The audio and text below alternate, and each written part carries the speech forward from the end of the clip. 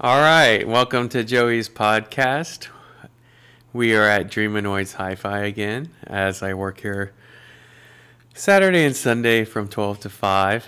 And I've had a great week. I've really enjoyed making these podcasts and covering a slew of different topics. Today, I went for a bike ride with a colleague named Stan Renard, who, as usual, I would love to have on this show at some point. And we rode down the Mission Creekway, which is here in San Antonio. It's about 10 miles out and back from from the shop that I run with Christian here, and it was really cool because Stan just randomly hit me up. He is a professor at the University of Texas San Antonio, and he runs a music industries program. And so a music industries program sounds like something I would have just loved to have done as an undergrad. As I talked about in previous podcasts, that's a field that I got into very early on. I'd been interested in music since I was a kid, and then I took recording engineering courses when I was 15 and 16. And, I definitely had a knack for understanding the audio field, but wasn't a musician. And so that definitely kind of excluded me from being a participatory from an artistic standpoint. But, as I kind of went through school, I just always loved the tech side. And so hanging out with Stan, we got to talk about teaching, and we got to ride, which was really nice. It was about 40 degrees, which is freezing for San Antonio, Texas, if you have never been here. But it was actually pretty nice, and we warmed up very quickly. But I like meeting people and hanging out with people like Stan because he's an extraordinary person. He's a world-renowned violinist, or fiddler, as he says sometimes. And he is a very high-end, very intellectual person. But beyond that is that he just has an enthusiasm for what he does and a love for what he does that just is intoxicating. And, I had heard about him from a young friend named Ben Hodges, who's actually the person that got me to start recording this podcast, funny enough. And Ben is, again, one of those, I should have been on this podcast at some point because his voice is amazing. Just anything Ben has to say on our podcast will sound great, but his enthusiasm is on point and right there as well. And so, when he introduced me and told me to go meet Stan just right away said, "Hey, just come by my office. I'm happy to meet with you." So I drove over to UTSA, and right away Stan just started telling me about all the projects he was working on, and I showed him what I had been working on, and we met at my hi-fi store before, and he had a great time checking it out, and I met his wife, and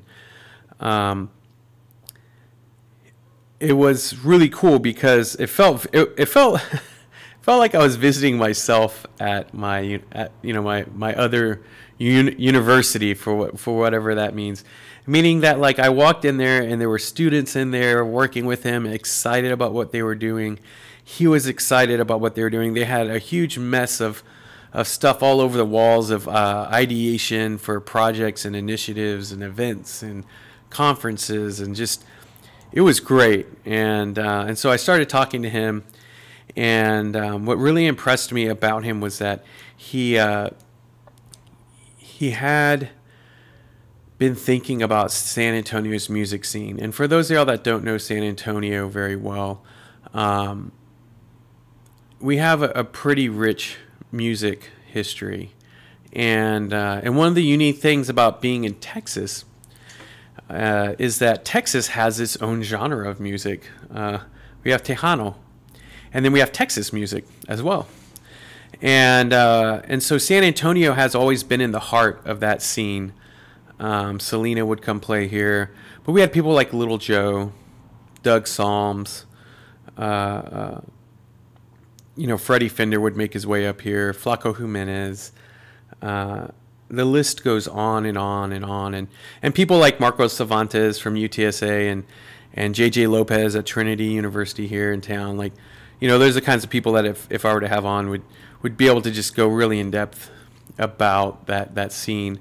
But what's cool about Stan is that Stan recognizes the history of San Antonio and is not only interested in how that has evolved, but has an understanding of the music industry from a worldwide perspective. And he brings that lens to the San Antonio music scene. And he does that specifically through holding a conference over the years called Music Biz Day. And Music Biz Day is a conference that he holds downtown UTSA, and it's just about people coming together and talking about the state of the music industry in San Antonio. It's free, as Stan will remind you. They have tacos, which is always great, and they have coffee, which I had, and the coffee was good. I enjoyed the coffee. And then there was just a great slew of people. And I'm a pretty big critic. Once you get past me helping other people, I can really lay down what I think about things. And when I went to this event, I was like, I've seen a lot of people try and break into the San Antonio scene and bring people together, and it's always been kind of like the same people over and over again that you end up seeing, and the same story and the same cheerleaders. And it's interesting, but it's usually just one part of a scene, because San Antonio has a really diverse set of artists that live all over San Antonio are at all kinds of socioeconomic ranges, races, musical genres within all of that. And so, putting a conference on like this, from my past experience, has often been something that's just very ends up being a niche part of that of the larger scene as a whole. And when I showed up to Stan's conference I think it was last spring. He's having it again this coming spring, if I remember correctly. I'll get you all the dates. It'll be on the description. It was amazing. I saw people from all kinds of scenes. I saw the person that taught me how to do recording engineering, back in 1995. He was there, and he was excited about meeting all these different people, young, old, all just from all over San Antonio. And like I said, it was about 200 people, and it was just amazing. And what also amazed me about it was just that it's like, even if Stan hasn't reached everyone yet, it is such an earnest effort, and with great results. And so if you're in San Antonio, I highly recommend checking that conference out. But that's just one part. Another part that just amazed me and got me really excited was that he told me about this event he put together called, I think it's called UTSA Underground. And it's an event that the students put on that has a bunch of it's like a big music and art showcase, new media showcase, and it's held on campus, and it's student produced. And it just made me so excited to kind of hear that something like that was taking place in San Antonio, because from my own pedagogical or andragogical approach, meaning the way in which I teach, I do project-based learning, which is no tests, no quizzes. It's about people getting hands-on experience and going out and doing things. So to hear that another professor at another university is working with students to create this event that they get to produce and they get to show, and they get to get the bands and work on the vendors and the food services or craft services, and figure out the PAs and just all the moving parts of putting on such an event is just really, really cool to me. And it was something that I had done at the University of Texas at Austin. Back in the day, we held ACLAP TV EDM events. We didn't call them EDM events. They were just dance music events. but it was EDM, and the students would DJ, and we would have it at Club Barcelona downtown in Austin. And then when I was at UIW, we had some pretty big events where we did EDM, because it was called EDM at that point, and the students produced their own event. I mean, everything from the alcohol to the designated driver program to the police officers and the TABC licensed servers.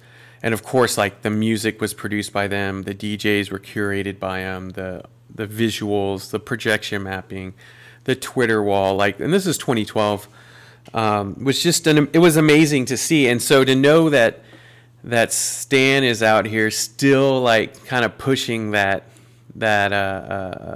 bar forward is just amazing. And so I wanted to share that with you all today, because it really excited me, and it's exciting to mix teaching and music together.